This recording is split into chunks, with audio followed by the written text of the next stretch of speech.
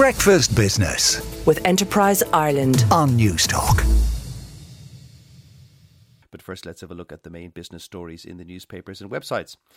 Sean McCarthy in the Irish Examiner has a story that everyone was talking about yesterday afternoon. Ireland was the most expensive country in the EU for household expenditure on goods and services last year, with prices 46% above the EU average. Figures published by the European Commission confirm the high cost of living in the Republic last year, with Switzerland and Iceland the only European countries with higher overall consumer prices. The high level of overall prices in Ireland is largely driven by expensive alcohol and tobacco, energy, transport and communications prices. The figures reveal that Ireland also has the most expensive alcohol and tobacco in the EU, with prices more than double the EU average.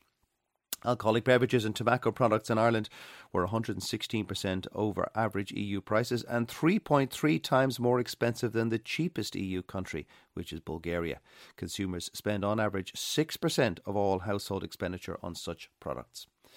Kieran Hancock in the Irish Times reports that big technology companies continue to dominate the top 1,000 rankings of companies published by his paper today, with Apple once again leading the way in terms of both turnover and profits. The iPhone maker recorded revenue of €222 billion in the year to September 2022, with profits of €69 billion. The company's huge profitability is thought to be one of the key factors behind the surge in Irish corporation tax revenues in recent years. In terms of turnover, Microsoft overtook Google to claim second spot with turnover of $65 billion, up 39%, and profits of just more than $3.5 billion for the year to the end of June. Google was third with revenues of €64 billion. The London Times reports that the US Virgin Islands granted Jeffrey Epstein tax incentives worth more than $300 million and waived sex offender monitoring requirements, JP Morgan has claimed.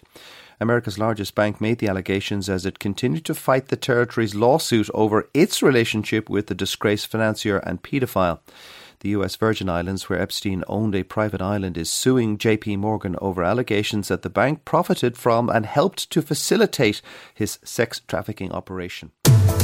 Breakfast Business with Enterprise Ireland on Newstalk.